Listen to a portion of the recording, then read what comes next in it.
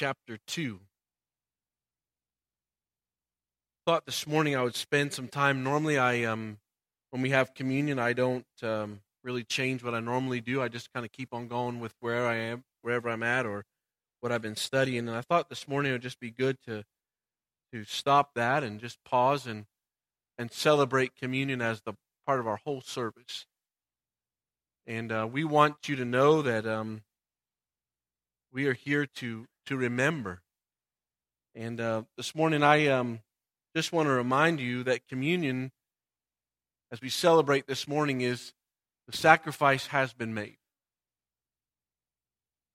So what the sacrifice is and what it looks like, we'd like to talk with you a little bit about this morning. But that sacrifice was demonstrated and made on the cross.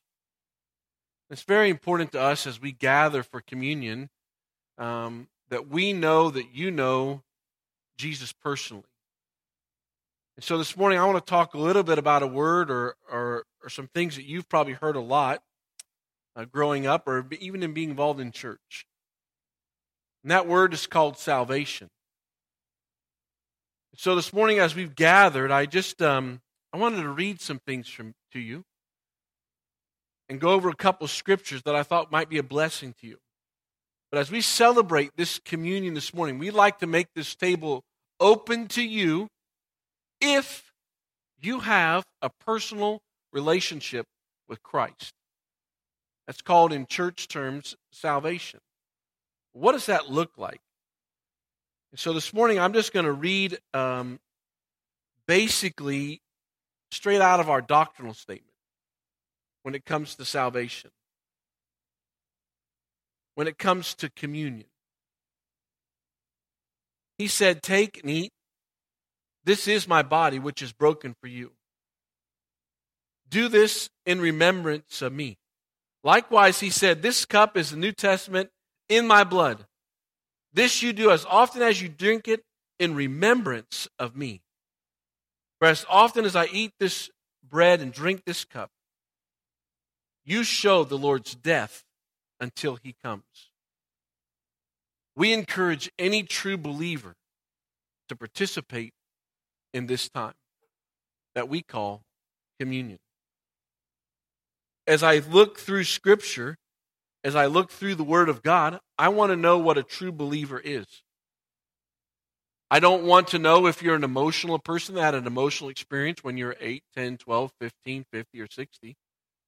That's not what I want to know this morning. I want to know if you've made a personal choice to say yes to Jesus. We would define that by this. We believe that salvation is by grace through faith in the Lord Jesus Christ. Salvation is made possible through the shed blood, substitutionary death, burial, and resurrection of our Lord Jesus Christ to all who believe. We define the word believe by trust or rely upon, place confidence in.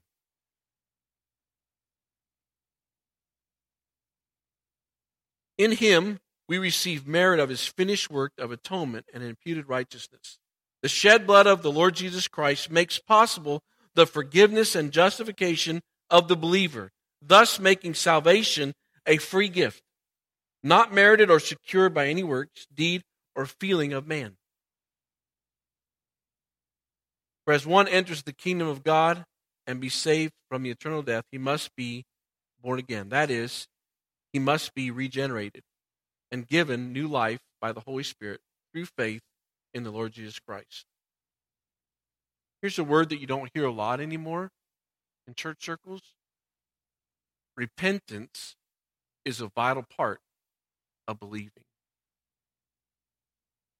So we've gathered this morning to celebrate. It's called communion.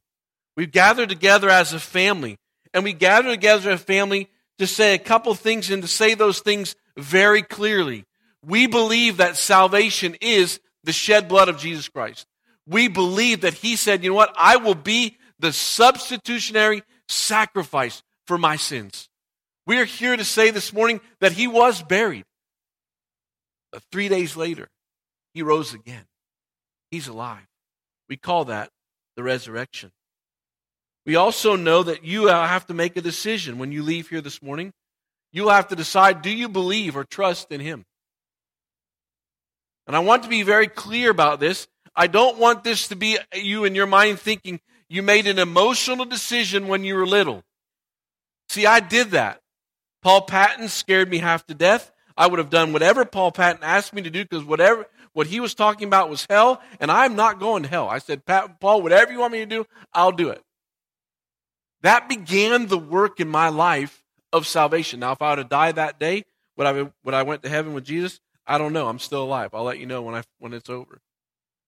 But what I'm saying today is publicly, I'm saying to you, I believe. I rely. I have placed my trust completely in Jesus of Nazareth. And not just because He was a miracle-working God. He did some amazing things. But because I believe that I'm a sinner. I believe that I needed somebody to be my Savior. And one of the things I like about the word repentance, it means that you have to make a choice that you have a problem. It's easy to sit in church and say, well, do you have a relationship with Jesus? That's easy. Have you repented for your sins? That's another question. So yeah, I believe. Well, a lot of people believe. The devil believes. His angels believe. They know all about Jesus. But they don't believe the way I believe. They haven't said, I need you as a Savior. I need forgiveness from you today. One of the most freeing things for me in the morning as I wake up is I say to God, Jesus, and the Holy Spirit, I am in total dependence on you. I have nothing to offer. Would you give me strength today? I have no wisdom. I have no understanding. I'm just like you. I need help. So I say to Him, Jesus, I need your help. You have your Bible if you're in Acts chapter 2. A lot of amazing things happen in the book of Acts. The first thing that you'll see in the book of Acts is that the gift was given, and that gift was Jesus of Nazareth. In the book of Acts, you'll see a lot of amazing things as you pick it up in Acts chapter 2, and obviously we're not going to cover all of those things, but you're going to see a rushing wind. You're going to see tongues of fire. You're going to see people filled with the Holy Spirit. You're going to see people speaking in other languages. Those all things are really amazing and neat things to happen. You're going to see God-fearing Jews that have gathered from all around the world to this place and this time, and God is going to see fit to deposit the Holy Spirit into their lives. But that's not the best part of all of it. The best part is you pick it up in Acts chapter 2, in verse 14. Then Peter stood up.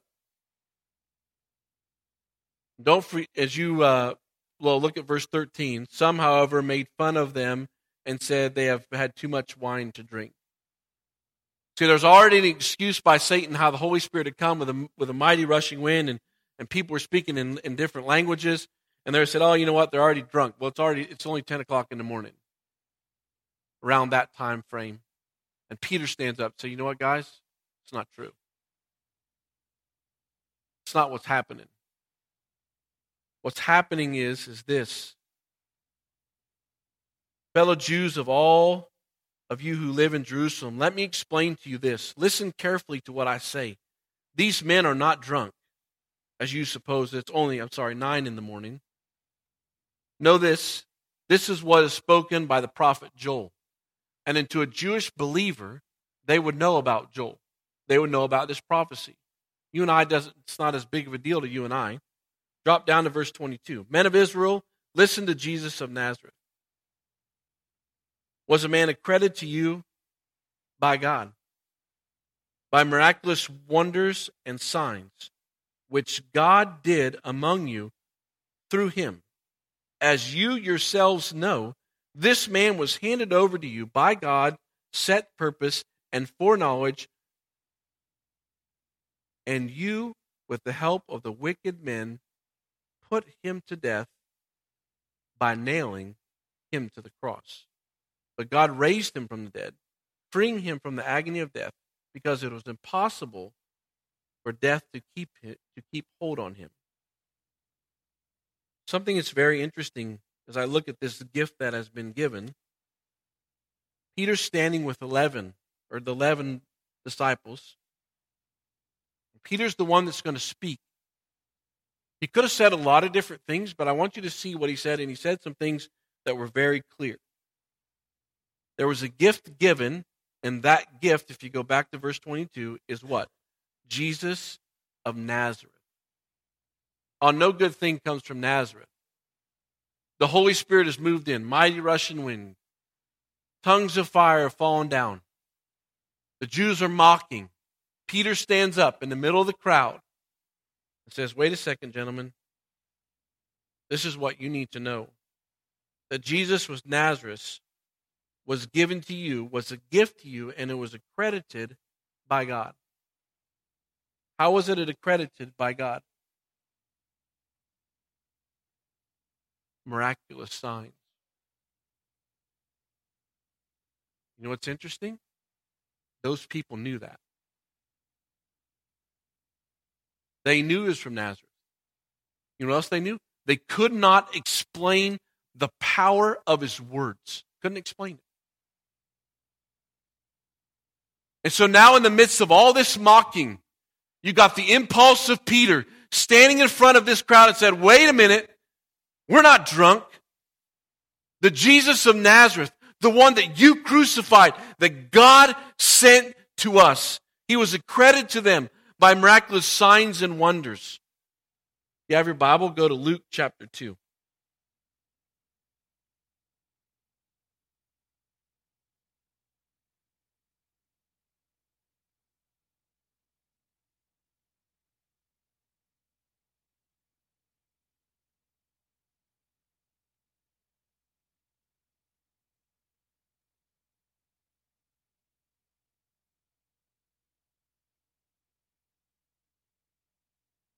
I wrote down the wrong verse.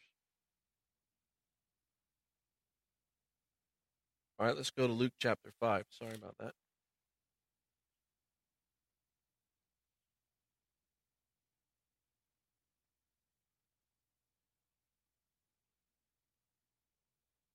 Luke chapter 5, verse 12. While Jesus was in the town, a man came along who was covered with leprosy. When he saw Jesus' face, he fell with his face to the ground and begged him, Lord, if you are willing, can you make me clean? Jesus reached out and put his hand on him. I am willing, he said, be clean. And immediately the leprosy left him. Then Jesus ordered him, do not tell anyone, but go show yourself to the priest and offer the sacrifices that Moses commanded for your cleansing as a testimony to them. Luke chapter 7.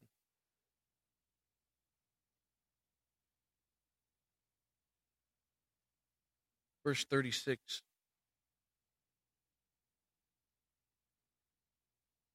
Now one of the Pharisees invited Jesus to have dinner with him. So he went to the Pharisee's house and reclined at the table. When a woman who lived a sinful life in the town learned that Jesus was eating with the Pharisee's house, she brought an alabaster jar of perfume and stood behind him. And at his feet, weeping, she began to wet his feet with tears. Then she wiped them with her hair, and he kissed them and poured perfume on them.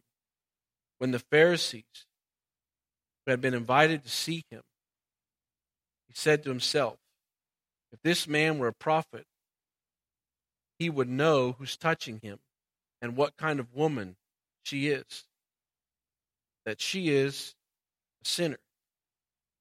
Jesus answered him, Simon, I have something to tell you. Tell me, teacher, he said. 2 men owed money to a certain moneylender. One owed 500 denarii and the other 50. Neither of them had the money to pay him back, so he canceled the debt of both. Now which one do you think will love him more? Simeon replied, I suppose the one who had the bigger debt canceled. You have judged correctly, he said. Then he turned toward the woman and said to Simon, do you see this woman? I came into your house. You did not give me any water for my feet, but she wet my feet with her tears and wiped them with her hair. You did not give me a kiss, but this woman from the time I entered has not stopped kissing my feet. You did not put oil on my head, but she has poured perfume on my feet. Therefore I tell you, her many sins have been forgiven. For she loved much. But he who has been forgiven little loves little. Then Jesus said to her, your sins are forgiven. The other guests began to say to them among themselves, who is this who forgives sins? Jesus said to the woman, your faith has saved you. Go in peace. Go back to Acts chapter 2. Jesus of Nazareth was given to the Jews by God, and he had shown in verse 22 miraculous signs and wonders, which God did among them through him, as you yourselves know. Hey, those of you that are mocking, hey, those of you who think it's a joke, I just remind you this morning, Peter says, Jesus of Nazareth was accredited to you with signs and wonders. Verse 23, this man was handed over to you by God's set purpose and foreknowledge, and you, with the help of the wicked men, you nailed him to a cross.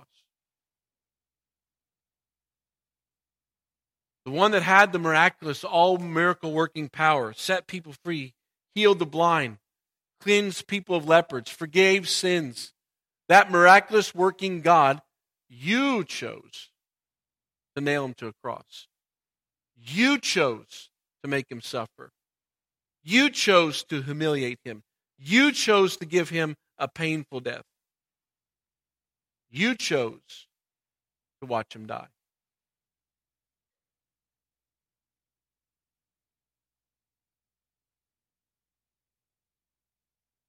You chose his death. Now, what's amazing is that God allowed that to happen for you. His beloved Son was allowed to be hung on a cross, a long, slow death for you. In humiliation, he hung there. As I read in the beginning of our service, the Romans or the Jews, they didn't kill him. He gave up his life for you. He chose to be your sin payment. He chose to die on the cross for you, so you would have a way of forgiveness. But what's exciting is verse 24, is that God raised him from the dead, freeing him from the agony of death, because it's impossible for death to keep hold on him. Impossible. God raised him from the dead.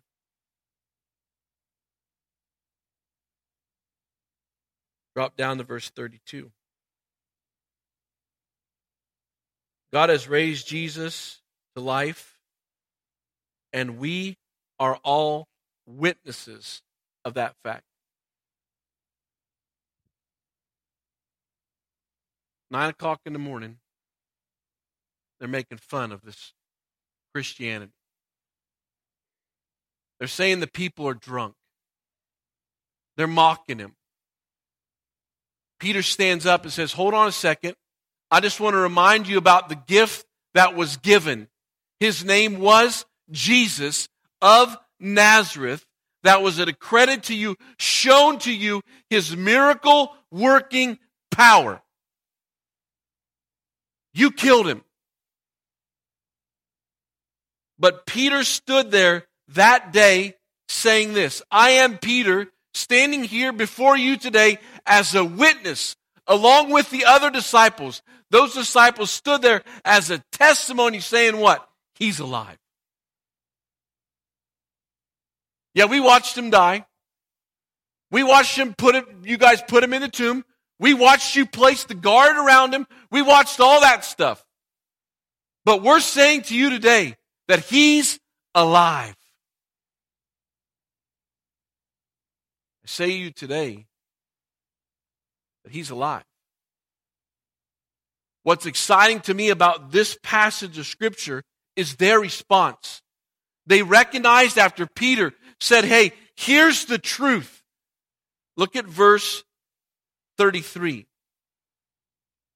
Exalted to the right hand of God, he was received from the Father, the promised Holy Spirit, and was poured out.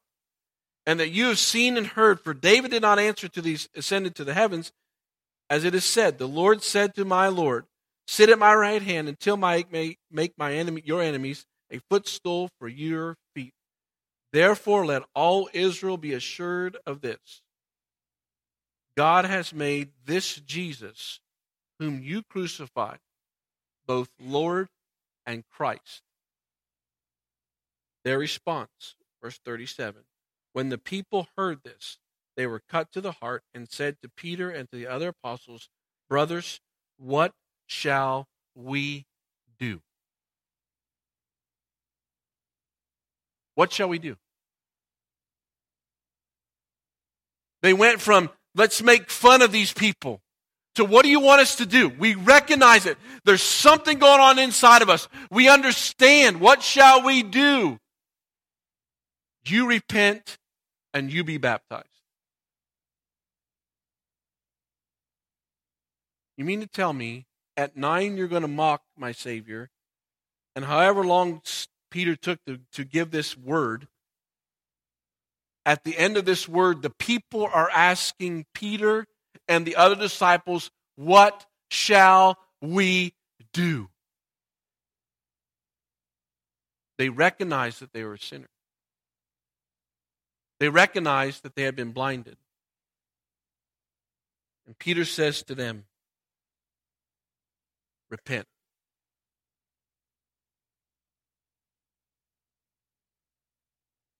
So, what I know is a lot of you have been sitting in church for a long time.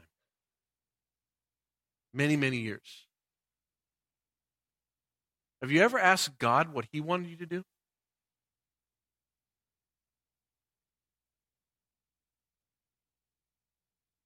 Have you ever said, that is the Word of God. I recognize it as true. And so what does the Word of God have for my life?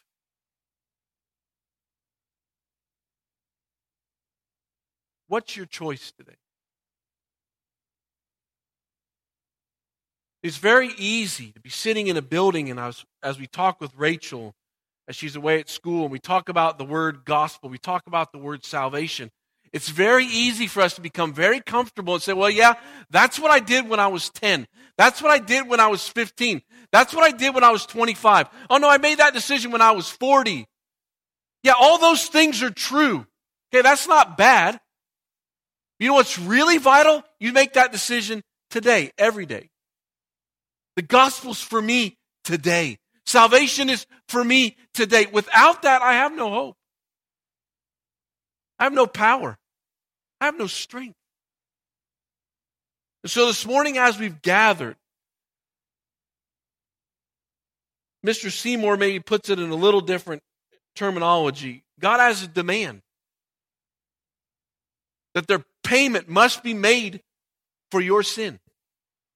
Man has a condition. We're all sinners. There's not one of us sitting in this building that hasn't sinned. You can thank Adam and Eve. What's God's penalty for sin? Separation. It's God's choice. You know what God's provision was for that penalty?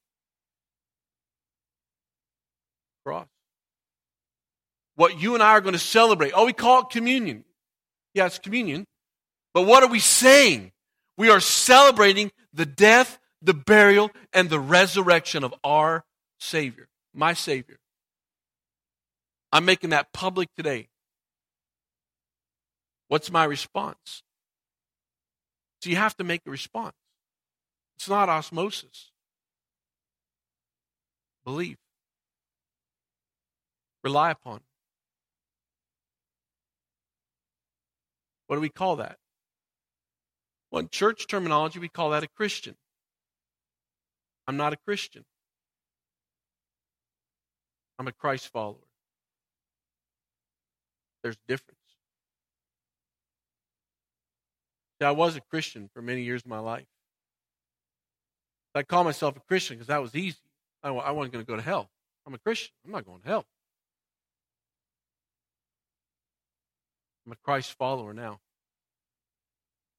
Because I recognize that my Father has given me some words, and I want to respond to His words correctly. His Word has asked me to believe. His Word has asked me to follow. If I'm willing to do that, God has given me a guarantee. You know what that guarantee is? Eternal life. Eternal life. So this morning, as we transition to communion, this morning as we stop and celebrate, if you have, as a person sitting in this room, say, Pastor Todd, that's me. I'm a Christ follower. Pastor Todd, I believe in salvation. I believe in the death, burial, and resurrection of my Savior. I believe that I needed somebody to pay for my sin. This communion table is open to you. If you're in this room and you don't believe that and you haven't made that choice, please pass on this communion.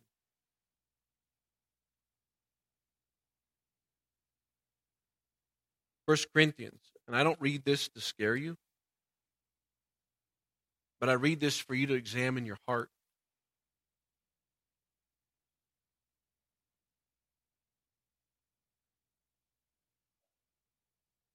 Therefore, whoever eats this bread and drinks this cup of the Lord in an unworthy manner will be guilty of sinning against the body and the blood of the Lord. For anyone who eats and drinks without recognizing the body of the Lord eats and drinks judgment on himself. That is why many among you are weak and sick, and a number of you have fallen asleep. 1 Corinthians chapter 11, 27 through 30. That's why I want salvation to be clear to you as you gather, because it's communion. Oh, it's not. Well, it's what we always do. We just pass the bread and we pass the cup and we say the right certain things, and it's communion. It's not just communion to me. It's my Savior demonstrating His love for me and me responding with, yes, I believe. Me holding on to a piece of bread is public declaration of saying, I believe. Me holding the cup and looking at the juice is a reminder of the blood that was spilled by Him purposefully for me. And I say, I believe. If you say you believe in those things, then this table is open to you. As the men come, Rodney comes, just ask you to take a minute. Music will play. Men will stand down front. But as we stand down front and as music plays, we're not playing it just to play it. We're not playing it to make it awkward. We're playing it so that you have an opportunity to evaluate your heart. That there is no doubt that this morning when you hold this bread and you hold this cup, that you are publicly saying, I believe.